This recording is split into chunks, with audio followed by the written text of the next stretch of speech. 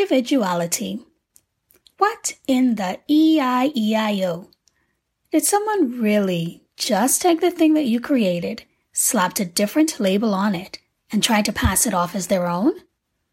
Wow. This happens more often than you might think.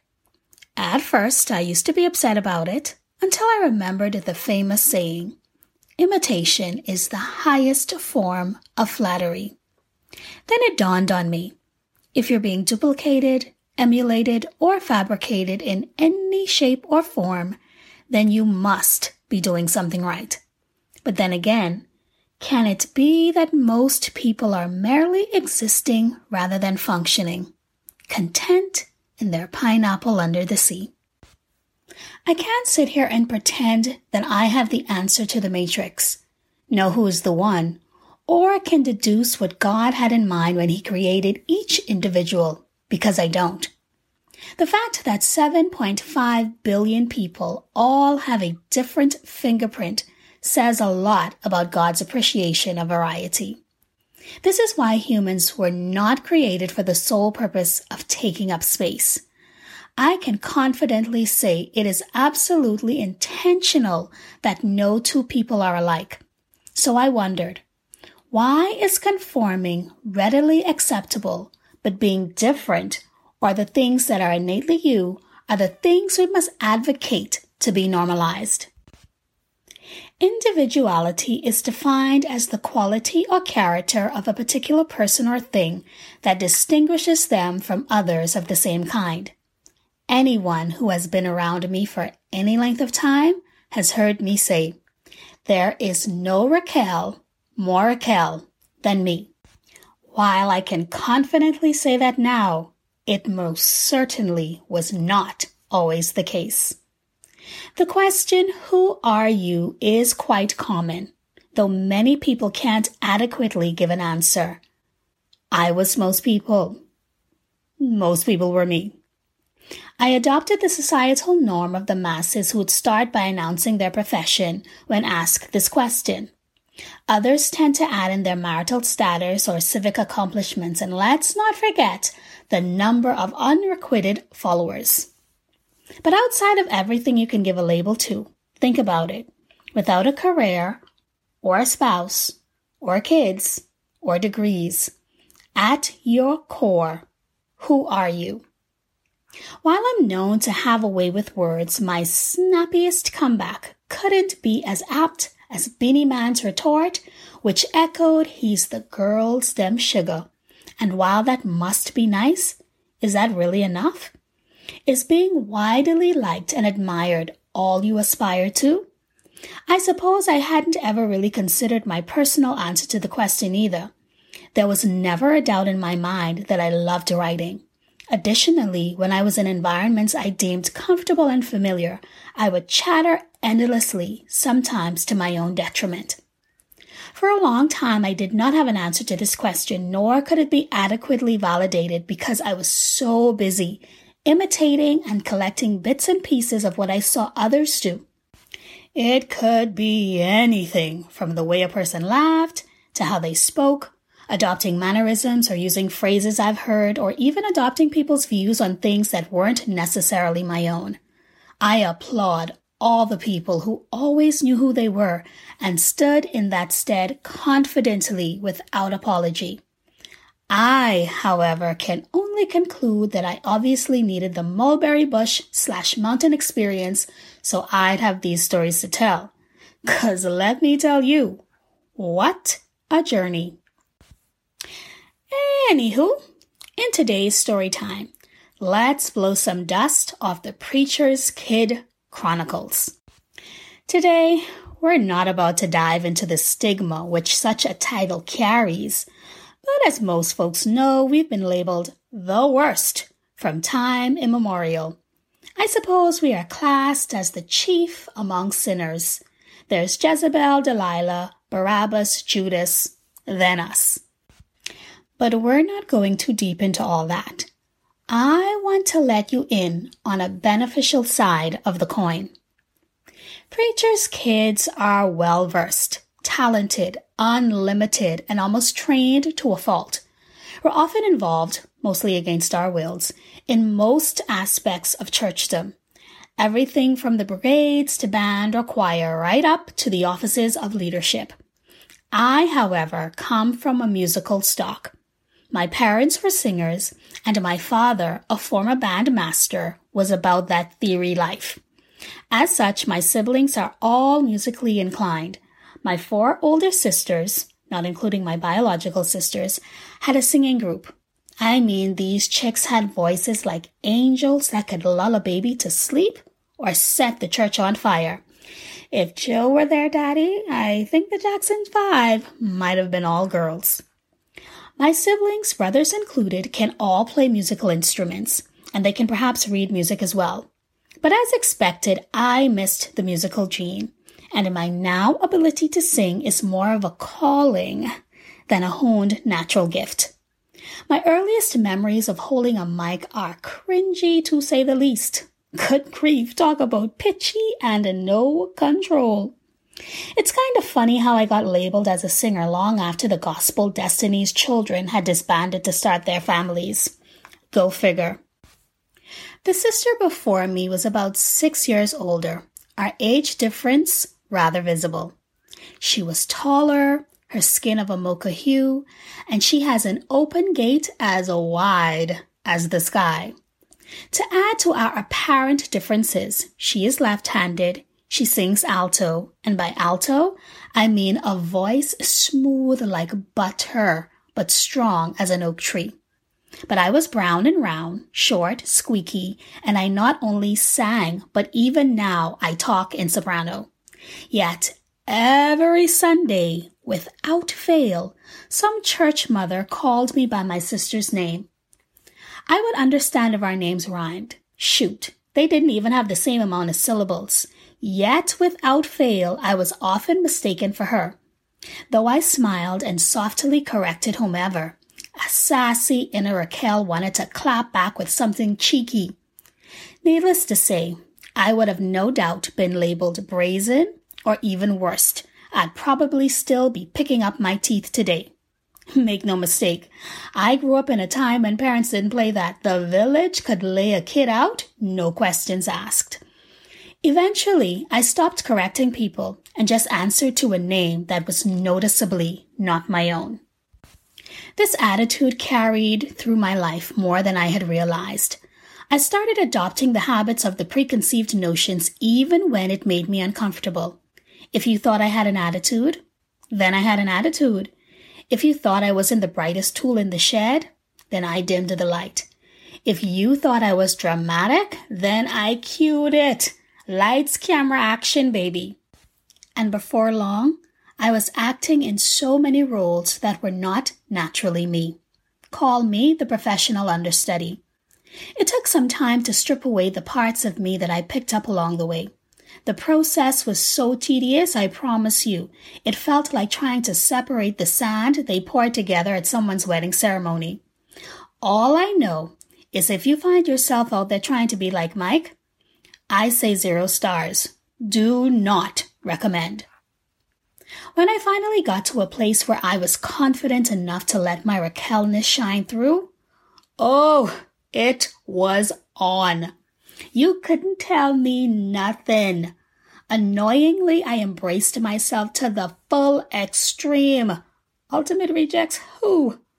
I went all the way left.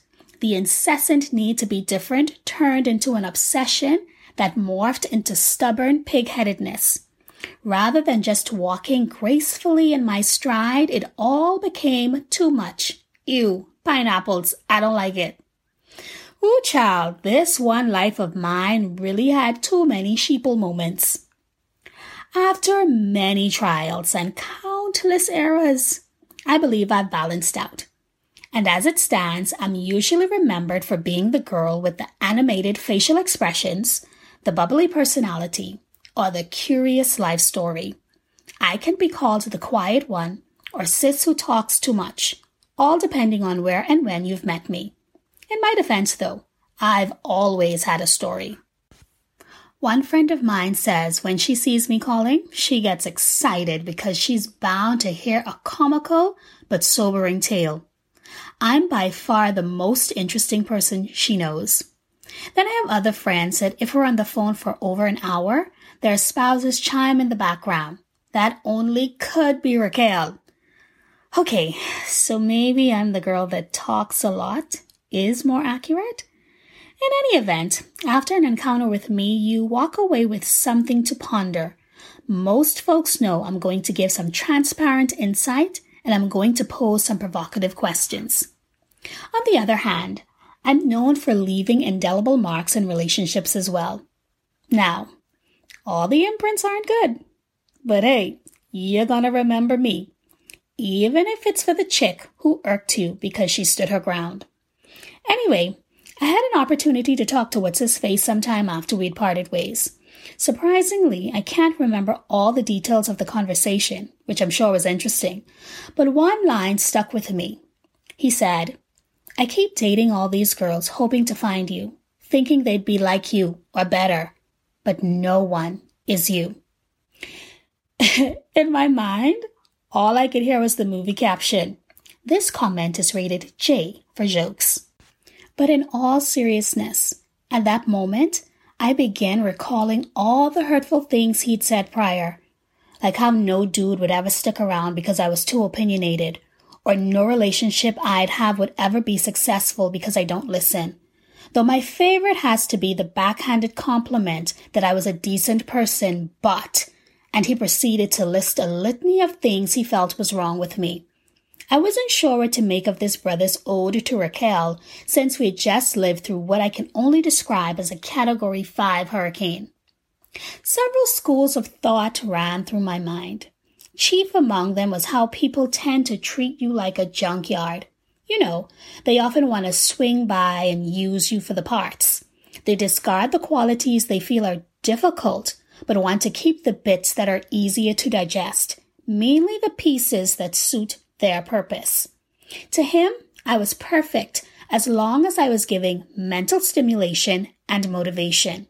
Still, when the conversation shifted to me keeping him accountable or expressing a dislike, it was a problem.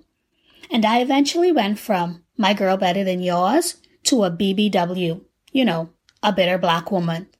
I soon realized if you let folks, they'll turn you into some Build-A-Bear workshop where they take a little of you and a little of someone else and form their ideal.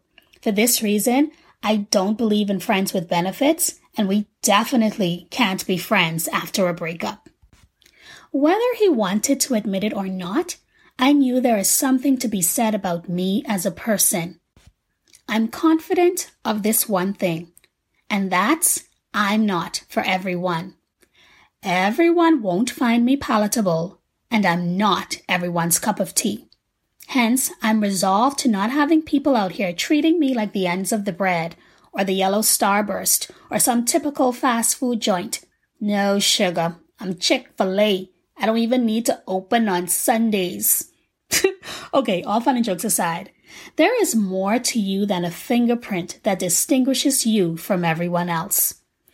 Everything about you works in tandem with the differences in another person to form a cohesive partnership. If that is not happening, you are in the wrong room, whether that be romantic or business related. While I am me and you are you, our differences are the thing that should cause us to function in harmony. Plug and socket, needle and thread, salt and pepper, left and right, bat and ball, Kermit and Miss Piggy. Well, you get the picture. Paul never disappoints when it comes to pontificating on matters of relevance. He aptly explains why everyone needs to function in their own abilities, yet how everything is jointly fit. He writes, I want you to think about how all this makes you more significant, not less. A body isn't just a single part blown up into something huge. It's all different, but similar parts arranged and functioning together. If foot said, I'm not elegant like hand, embellished with rings, I guess I don't belong to this body. Would that make it so? If air said, I'm not beautiful like eye, transparent and expressive, I don't deserve a place on the head. Would you want to remove it from the body? If the body was all eye, how could it hear? If all air, how could it smell? As it is, we see that God has carefully placed each part of the body right where he wanted it. An enormous eye or a gigantic hand wouldn't be a body, but a monster. What we have is one body with many parts, each its proper size and in its proper place. No part is important on its own. Can you imagine eye telling hand, get lost, I don't need you? Or head telling foot, you're fired, your job has been phased out. As a matter of fact, in practice, it works the other way. The lower the part, the more basic and therefore necessary. You can live without an eye, for instance, but not without a stomach. When it's a part of your own body you are connected with, it makes no difference whether the part is visible or clothed, higher or lower. You give it dignity and honor just as it is, without comparison. Anytime you're in a relationship that your variation doesn't improve but causes friction or shatters it, you haven't found your tribe. Or as Christina Yang would say to Meredith Grey, you've not found your person. At the end of the day, being who you are should not make you feel undervalued or less than. It should not leave you feeling out of sorts and uncomfortable. You should not have to fall back to let someone feel great constantly.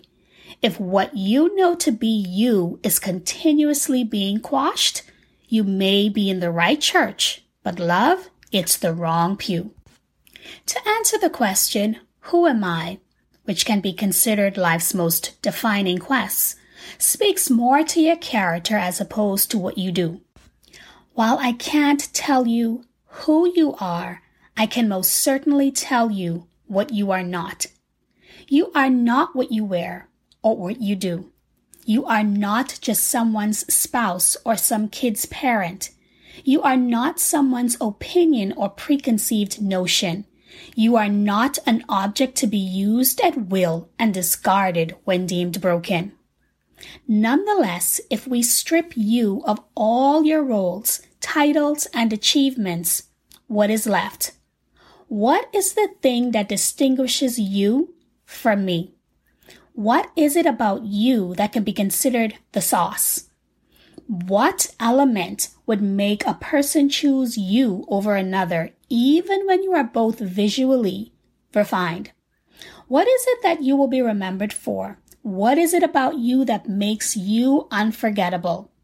What is that particular thing that folks can't put their finger on, but makes them say, there's just something about you? There's nothing wrong with having commonplace in the world. And if all you aspire to be is normal, that's entirely up to you. Individuality, though, requires embracing the things that set you apart and maximizing them without apology. I suppose it can all be summed up in one of my favorite quotes.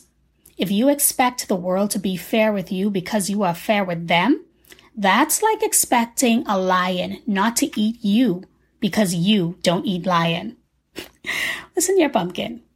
Just be you, 'cause everyone else is taken.